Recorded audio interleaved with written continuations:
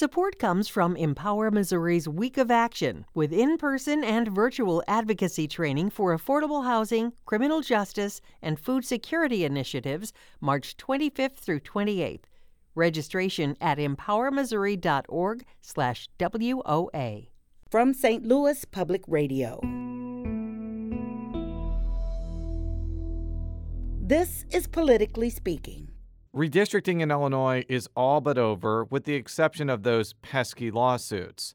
And the state is one of the few in the country where Democrats control the process and have used their line-drawing power to make Republicans' lives miserable. And that means there's some big changes to congressional districts in the Metro East. On this edition of Politically Speaking, we talk with St. Louis Public Radio's Eric Schmid and the Belleville News Democrats' Kelsey Landis about what redistricting means for this region and what it means for Democratic rhetoric on redistricting.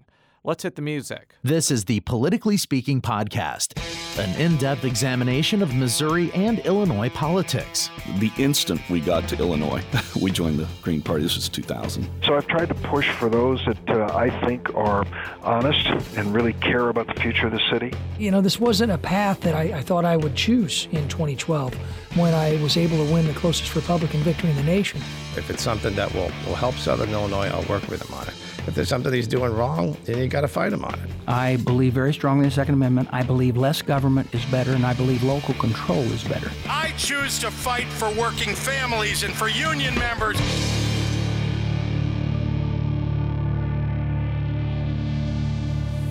And welcome to Politically Speaking. I'm your host, St. Louis Public Radio political correspondent Jason Rosenbaum. We have two great Illinois-based reporters in the studio, which means I guess we have a quorum of Illinoisians here. I'm not, although I don't know if either one of you are from Illinois. Illinoisans. Kelsey's from Illinois. I am. And Kelsey is, by the way, say your name and title. I'm Kelsey Landis. I'm a reporter for the Belleville News Democrat, and I cover state government and affairs. The other voice you just heard is? Eric Schmid. I am St. Louis Public Radio's Metro East reporter, and I work with Kelsey out of the same newsroom at least before the pandemic. Right now, it's kind of weird. Well, surprise, surprise.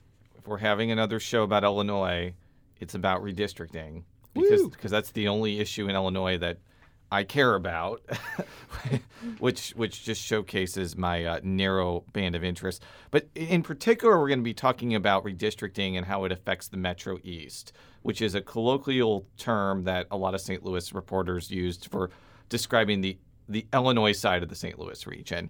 And, redistricting got done pretty recently for Illinois' congressional districts. We're recording this before Governor J.B. Pritzker has actually signed the map into law, but I think it's pretty much a foregone conclusion that he's going to, which we'll talk about later in the show. How did redistricting shake out for the Metro East? As usual, Democrats completely controlled the process, and they were able to draw as intentionally as they wanted to get the voters that they wanted, capture those voters in the Metro East. And as before, the Metro East is a useful tool to capture Democratic votes in the Belleville, East St. Louis areas. It's the second most populous urban area in the state outside of Chicago. And so that makes it valuable for the Democrats who controlled this process. And so they drew it to create Republican areas and Democratic areas that they could use to their political advantage. And perhaps the biggest news that I saw is that cities like East St. Louis and Granite City, which are, I think even today are pretty Democratic-leaning areas, are now part of the heavily Democratic 13th district that literally snakes from the St. Louis border to Champaign-Urbana.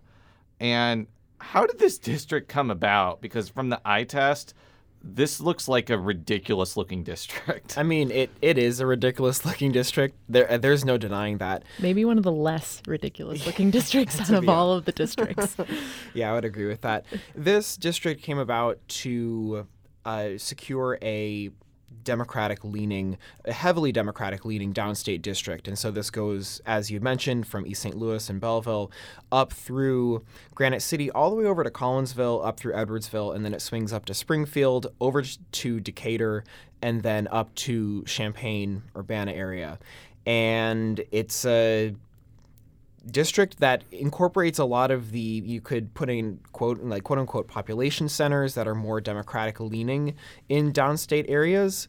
The previous 13th district did have like a part of Edwardsville. I think it included the Southern Illinois University Edwardsville campus, and it had Springfield, and it kind of went up that way. But it was a bit larger, incorporated a few more rural areas. So it seems like in this map, the Democrats at the state level really just wanted to consolidate and draw a very skinny, long district that included a lot of people who tend to vote for Democrats. What are your thoughts, though, on how this district really doesn't have a lot of commonalities with each other and has put like partisan gain over like a geographic area that has some philosophical sense to it? Yeah, I think that at the eye test, I think it is true that this district doesn't seem to have a lot in common. I was speaking with Ken Moffitt over at Southern Illinois University Edwardsville about this. He's the chair of the political science department there. And let's just hear a little bit of what he says about this type of district. As a representative, one of the things you want to do is you want to try to appeal to common district interests, of which I can think of one off the top of my head for that district, and that'd be education. And I think he's really right in that. In there are a lot of educational institutions there. You have Southern Illinois University Edwardsville, the medical campus is incorporated in that, University of Illinois, the main campus in the Urbana-Champaign area, plus University of Illinois Springfield, and then there's also Millikan in Decatur. So you could, as a representative, really hit hard on higher education issues of education access, the types of bills that would make going to college easier or more affordable. That could be a way to build consensus among this large district that doesn't seem to be very similar. The other thing that Moffitt said to me was that these different areas just have different economic drivers. So the Metro East has vastly different economics to Springfield, which has the state government and that operating there, as opposed to Decatur and Urbana-Champaign area. So, it doesn't really matter what I think about this because I live in Missouri and I've abandoned my Illinois values probably 20 years ago.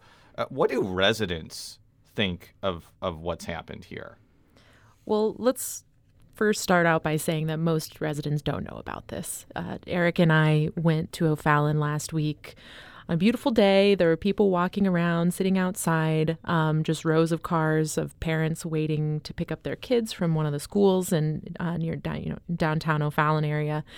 We approached probably more than a dozen people. Yeah, about that many. And not a single one of them, other than the mayor, who we interviewed, knew about this. And frankly, didn't care. When we told them about it, they understood it, but yeah, it just wasn't front of mind.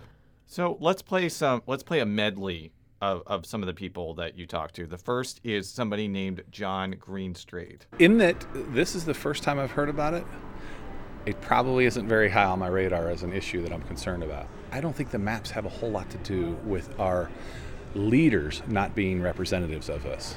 I think it's a much more systemic issue than a mapping issue. And here is Charlie Cook. I don't like the way it seems to be split up by demographic. That seems intentionally unfair. I don't necessarily mind the idea of it being split up if all of the sections are being represented equally, but if they're being split up by partisan lines or by racial lines, then that does not seem like it's provoking a lot of fair representation.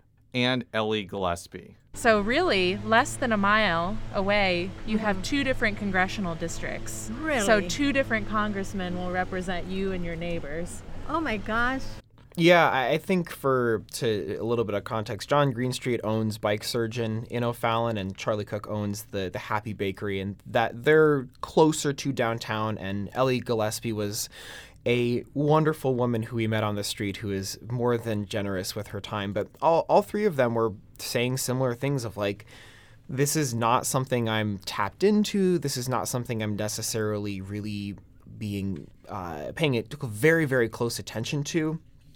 For most people, their congressional representatives, their state representatives, probably even their like local alder people or council members are not something that is front of mind when they're thinking about that their relation to government. And those people typically don't come in until they're like a last resort if somebody is facing an issue that that they can't get solved. I mean, you can think of somebody who's looking for healthcare access or somebody who's looking for like rental assistance. Your first call isn't going to be to your council member or your state rep or your congressperson. It's usually going to be pretty low on the list. It'll be like the last resort to get some attention.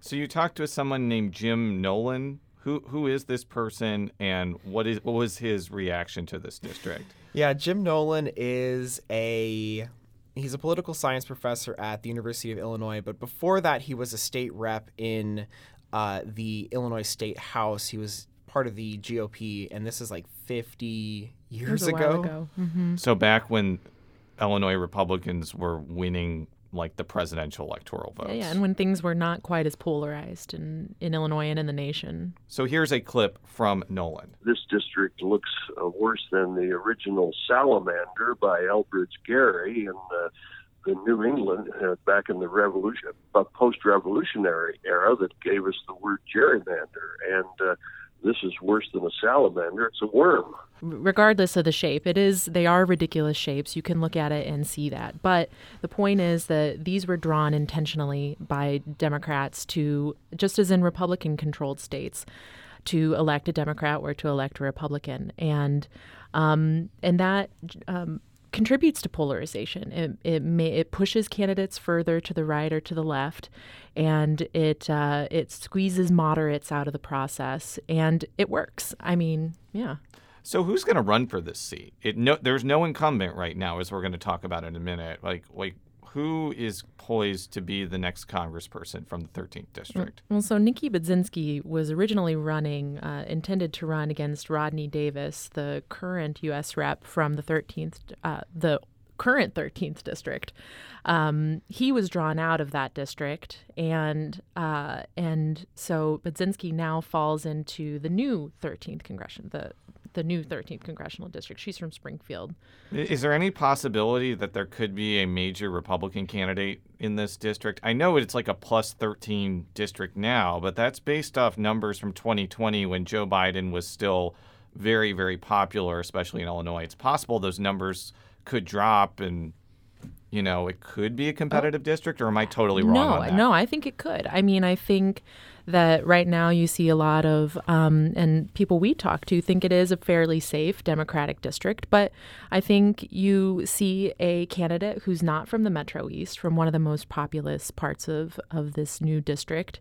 And you could see a Republican from Madison County run for this, a Republican from another more conservative area of the district. I would say that it is true that this is as you said, like a plus 13 district based off of the 2020 results. But if you look at other statewide elections going back to 2018 when Pritzker won versus Rauner, and you're looking at even the Attorney General race, which Raul beat Harold in that, the margins there are still favorable to Democrats. So I think of course, like in the 2020s, as I talk with my brother pretty consistently about, the rule book is kind of thrown out the window. I don't think that anybody who says, oh yes, this is exactly what's going to happen, I don't believe anybody who says that. But I would say that this is a more safer Democratic district than some of the others in the state. But you're right. It could always, if there is a really, really good top line ticket Republican that can really turn out. What about Erica Harold? Doesn't she live in Urbana?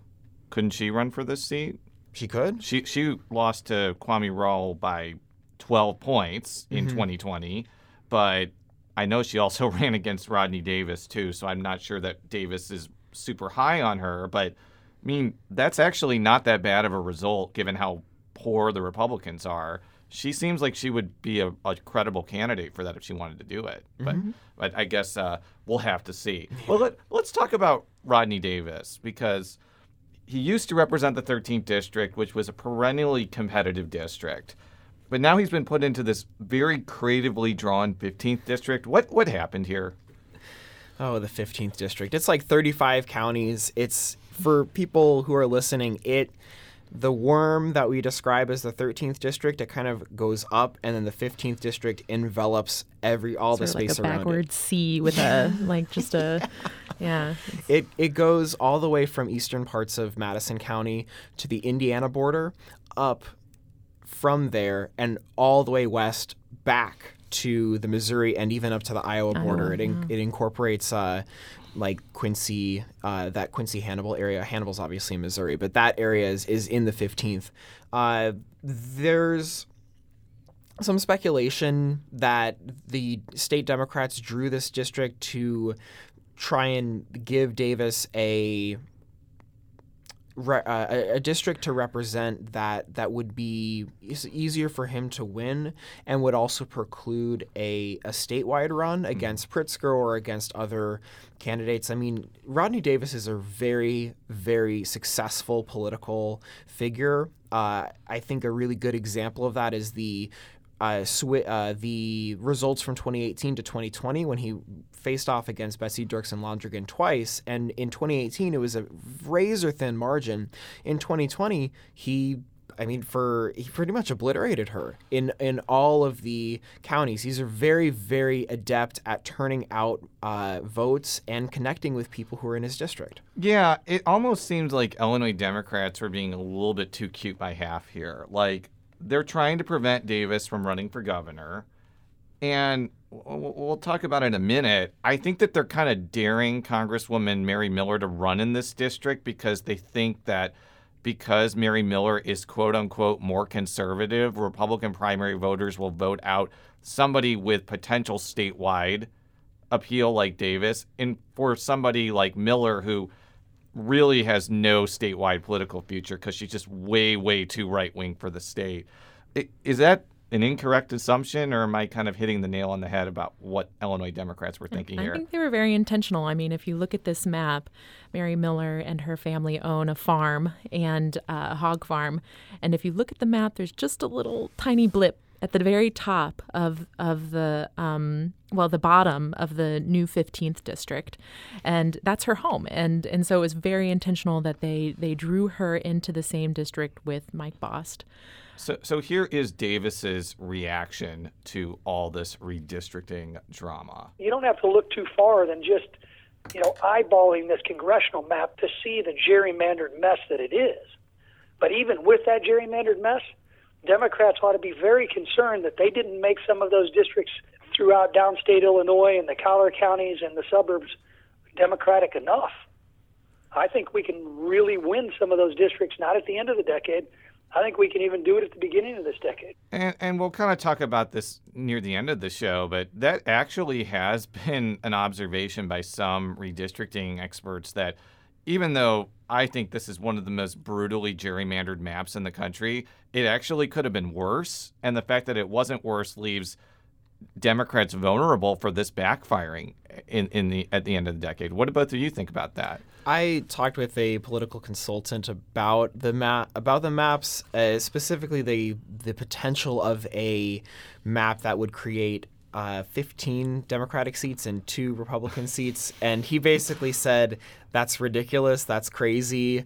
It would require even more extreme gerrymandering. I mean, going down like the width of a block to get this house and that house and others in there. And making a map that is that heavily partisan is probably even more perilous than what we have, which is a quote-unquote 14-3 map, because it really relies on knowing knowing that people are going to act the way that you think they are. And in politics, that's just not the case. We have no idea how people are going to act. I think that Davis does have a point, and he was specifically talking about after the results of the Virginia governor's election.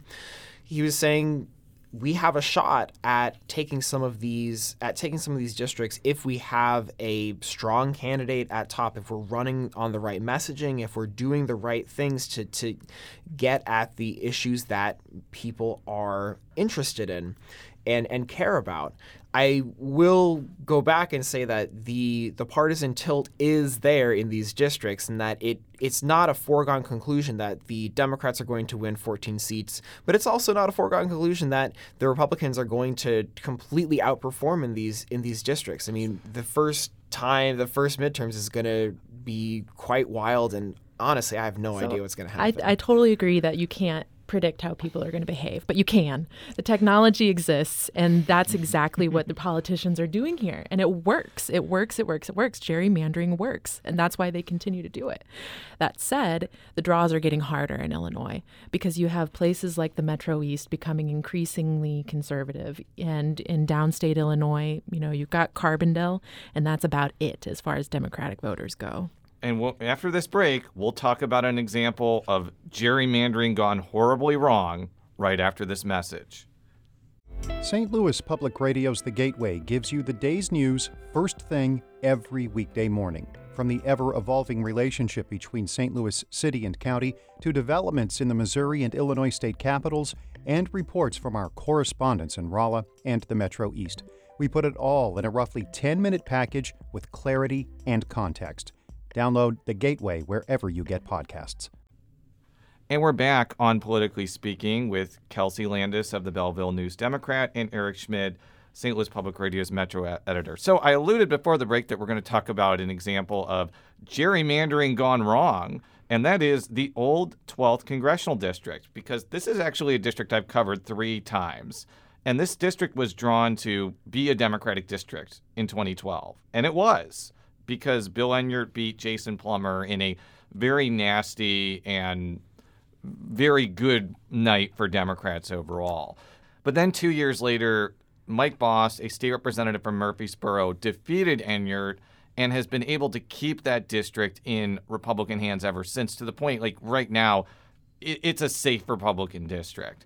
How did redistricting shake out for him? Because it's a really interesting situation where if Bost is able to win his primary next year, he will never face a tough election ever again. Yeah, I mean, the 12th district looks pretty nice for Mike Bost. I mean, actually, when you, by eye, it is actually one of the more logical looking districts because it sort of does have 3 sides to it, with some little blips here and there. But it looks good for him. I mean, Mike Bost is generally popular. People like him. They know him. They've known him for decades. They know his family. And it would be hard to beat him. So I'm going to play a clip now from Bost's appearance on Politically Speaking in 2018, which I think may explain his appeal and may explain why he may have the edge over someone like Congresswoman Mary Miller. It was vitally important that I went and knocked on the door. As they opened the door, I stuck my foot in the door and I said, "Hi, I'm Mike Bost. I'm running for state representative." And they would say Republican or Democrat, and I'd go Republican. They'd try to shut the door. My foot was already in. And I said, "Hear me out. I'm pro-life. I believe very strongly in the Second Amendment. I believe less government is better, and I believe local control is better." And many of them would go, "Well, you believe like I do." And I said, "Yeah, but I'm a Democrat." "Right. Why are you a Democrat?" And here's what they'd say. "Mom and Dad were, or my unions told me I need to be." And I could say, "I'm a union firefighter. My grandparents, my grandfather on my mother's side are all union coal miners. I understand the importance of unions." That, over the years, has made it to where, the idea of a representative form of government is just that. You represent the people. So we mentioned before that Mary Miller, who replaced John Shimkus in this vast Southern Illinois 15th district, isn't drawn in the same district with Bost. But having followed Bost pretty closely, I think she would be the extreme underdog in that race. There's very little that she would be able to differentiate herself with, maybe with the exception of part of that clip that Bost is pro-union and she's not. But I'm not sure being anti-union would really help her very much. And the unions are a lot weaker in Southern Illinois now than they used to be. It's not as much of an issue as it used to be. The manufacturing is gone in a lot of ways, and so it's kind of a non-issue, although it still does make him popular with people of an older generation, I think. And people do say that Miller is the underdog, but she is a Trump candidate. And we know that we can't predict what voters think, but we really can't predict the behavior, like the success of a candidate like that. That said, Mike Bost is multiple, he's an incumbent multiple times. People recognize his name. He would be hard to beat. And he's told me that he's called Mary Miller before and to ask what her plans are. Yeah, that was what are her plans? She hasn't said, and she hasn't told anybody. I mean, even in her own area, from what Mike Bost told me when I was on the phone with him the other day, he picked up support from a couple of Republican precinct committeemen because they hadn't heard from Miller about what she wanted. So let's just get the elephant out of the room here. Even though Bost is quite conservative, and like Miller, he voted against the electoral votes in Arizona and Pennsylvania, he's just not seen as controversial as Miller. Miller gained a lot of bad press on January 6th, where she made some speech where she made an allusion to Hitler, which was just crazy. And if I'm a national Republican figure and I have to choose between Davis or Bost, who have won competitive elections over the last 10 years and have helped keep the House in a position where Republicans can win it back, versus this frankly fringy character that's going to be an embarrassment, I'm going to choose Bost or Davis. Now, the question is, would Illinois Republican primary voters choose? And that's a whole different question. I mean, there's a couple of elements here. I think that what Miller did was wrong, and I think a lot of people think that what she did was wrong when she cited Adolf Hitler during her speech on the Capitol steps the day before January 6th.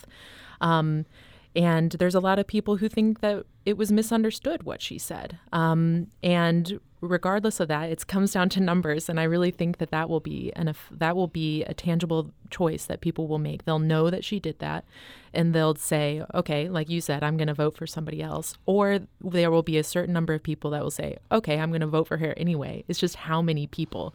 And I think they might be in the minority. I think also something to keep in mind here is that from my place of observation, Mary Miller has the same moldings of a Marjorie Taylor Greene, a Lauren Boebert, these very, very right-wing firebrand figures, except in that Mary Miller is not somebody who I have seen to actively occupy that provocateur space that these other women in Congress have. And that is she's a grandmother and she's a farmer. Yeah. And from what I've heard from people who know her and worked with her, I've never spoken with her. She doesn't respond to my requests for interviews. But from what I know, people who know her, this is not who she is. She's not a Marjorie Taylor Greene. She's a pretty friendly grandma person. Well, and what I was going to say is, like, those types of figures have captured a certain element of the hardcore conservative rights part of the Republican Party, and that is a strategy for sure. But if you're not stoking it, it can be difficult to maintain that. So let's talk about the bigger picture. Whenever we've talked about Illinois redistricting, we've talked about, how Illinois is kind of an outlier in this Democratic national rhetoric about fair redistricting. So we don't have to beat that horse to death. Although I would love to, because it's frustrating. It's pretty glaring. But you know what? As I said before, if you look at all of the maps that have been drawn so far, even Republican maps, I think that the most partisan is probably North Carolina, but I think Illinois is 2 or 3, depending on your perspective. What are people saying about how redistricting went down? I think it's exactly that. Illinois gerrymandered as much as they could, maybe not as much as they could, but as much as they could, quote unquote, within reason.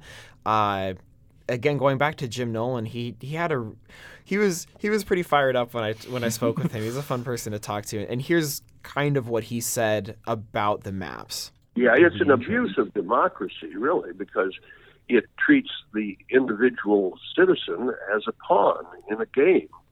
I predict that sometime in the coming decade, the Supreme Court, out of embarrassment for democracy, will have to jump back into this political thicket. I completely disagree with him there, and I'm sure you're about to get to that point now. I think the Supreme Court has spoken on this issue, and they're not going to get involved in partisan gerrymandering unless the state acts. basically. Yeah, well, I mean, what he was saying there is that this, with the Supreme Court in 2019 saying political gerrymandering is basically okay, he's saying that opened up the door for states like Illinois, states like Texas, states like New York, all these places that haven't really tried to do extreme partisan gerrymandering. It just said, hey, it's okay, you can do this. And I think that what he was saying to me, and what I agree with him on there about, is the whole idea of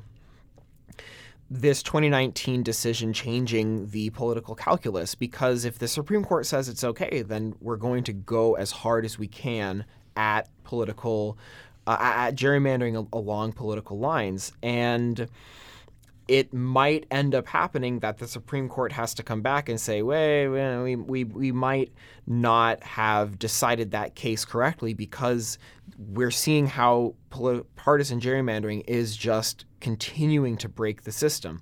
That is how I understood what he was saying to me. Right. Yeah, but this is also another clip from him where I think he points out that he thinks that these maps may actually survive a court challenge. Absurd as the maps look, they probably will pass legal muster on racial minority grounds and equal population grounds, with the Supreme Court in 2019 having said that partisan gerrymandering is not a justiciable issue. Okay, I said on a previous show, I totally understand the mindset that Illinois Democrats should not unilaterally disarm when Republicans in Texas and North Carolina and Georgia and Florida are not unilaterally disarming either. I think that is a fine argument to make, and I think that is a perfectly rational argument to make. And I will just also add, Illinois Republicans have been doing terribly electorally, and they have not earned the right to have an equal say in redistricting. So I want to make that clear before I make my next point. What I have a lot of problems with as a Missouri political reporter is just the disingenuousness that Illinois Democrats have tried to rationalize. And one of the most noticeable things that I've seen came at the beginning of the process, where Illinois Speaker Emanuel Welch happened to brag that their state was on a higher moral plane than states like Missouri. And he said to Politico, you don't hear them calling for these independent commissions in Wisconsin, Indiana, Kentucky, or Missouri, states that are gutting the working families. So it's a partisan issue. The problem with that quote is Missouri does have a commission for state legislative redistricting, and that commission's going to deadlock, and appellate judges who are not elected are going to draw the lines most likely. So just on the state legislative one, I know we're talking about congressional ones, Missouri's system is inarguably more fair to the minority party than Illinois. Why are they making these arguments that are so easily disprovable? It's because they can. I mean, frankly, no one's paying attention, and people don't know. You and I, the three of us are paying attention. Your listeners might be paying attention, but we're in the vast minority, as our reporting showed. And so Democrats don't really have to care. I mean, in Illinois, they can do what they want without any consequences, and they can say what they want, and people aren't aware, and they take advantage of that. We talked in a previous show about J.B. Pritzker. I'm not going to play the clip again where he said he would veto a gerrymandered map, because you've already heard it on this show. But assuming by the time this gets posted, he signs this into law, maybe it doesn't do any damage to his electoral prospects, because I think he's favored for re-election regardless, depending on who he runs against. But has this damaged his credibility? Like, doesn't words on a campaign trail matter anymore? Or is it because this issue, as you guys have mentioned, is not something that reaches the popular masses? Can people just say whatever they want during the campaign and then just not follow through on it if it doesn't matter? Well, like, to a certain extent, yes. I think if Pritzker was coming in and made all these promises and didn't fulfill anything, then it would be a problem. I think it's a political calculation on his part to decide this is not the hill that I want to die on. And if and when these maps, I mean, on the legislative side with these maps that have been signed into law, of course, there are still challenges in the court working themselves out. But this gives Pritzker a supermajority, a lock for the supermajority in both chambers of the state legislature, and that gives him an opportunity to do the things that he wants to do. In the past years let me back up. Since he has been governor, he has fulfilled many of the major campaign promises he made when he ran in 2018. He pushed through a huge capital improvement plan, infrastructure for a lot of different parts of the state. We've already seen like the I-255 in the Metro East get completely resurfaced in St. Clair County, and that was because of that bill. They pushed through a massive energy legislation this past year that would, I think it puts Illinois on a path to reach to zero out carbon emissions from energy plants by 2045, with the overall goal of being carbon neutral by 2050. And of course, they legalized recreational cannabis in 2019. There are many of the promises or ideas that he had that have fulfilled, and that is a little bit more than saying I'm going to veto these maps. When we were talking with Charlie Cook, she was saying, you know, I like the way that Illinois is moving. I like the direction that many of the changes that have been made. I don't think that that's because of my state reps or my Congress people, but from the executive branch. A final thought for me is that Missouri Democrats are basically in the same place as Illinois Republicans, where they're staring down the barrel of a very unfavorable redistricting situation, and they're begging for fairness, even though fairness is likely not going to come. And one of the things that they often say about, you know, when Republicans are like, well, why should we go easy on you? And Illinois Democrats didn't go easy on Illinois Republicans. They're like, well, you know, we need to just have overall change on a national level to change states like Illinois. To which I would retort, that's not true. The Illinois General Assembly could easily pass a constitutional amendment to voters and have a different system. They're not going to do that because they don't want to give up their power to redistrict. So nothing's going to change here. Am I wrong? No, not unless people become more aware of it. And like Eric said, I think people are pretty complacent. They're pretty happy with what Pritzker has done for them. And so even if they are aware of it, they might say, oh, well, I'll just let this one go. He's done all these other nice things for me. And they are, you know, he is a successful governor. And until there's some critical mass that people care about this, and I do see the point of like kind of a national critical mass could push the Illinois legislature to do something about it. But no, I don't see it changing. Kelsey, Eric, it was a pleasure talking with you in studio. For all of our stories, stlpr.org. Politically Speaking is a product of St. Louis Public Radio, which is a part of the University of Missouri St. Louis. You can follow me on Twitter at @JRosenbaum. You're not really doing much on Twitter. No. So don't follow him on Twitter. You can find my stories on our website, stlpr.org/people/Eric-Schmid. And Kelsey, in addition to your social media, how can people read your stories? You can go to bnd.com, as in Belleville News Democrat, bnd.com. And I'm on Twitter at Kelsey Landis. Thank you very much. And until next time, so long.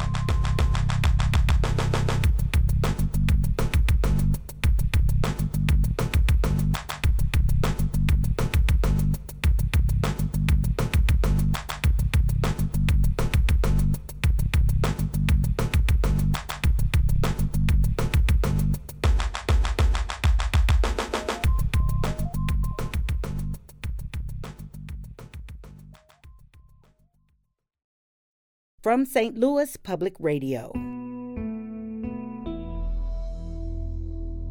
This is Politically Speaking.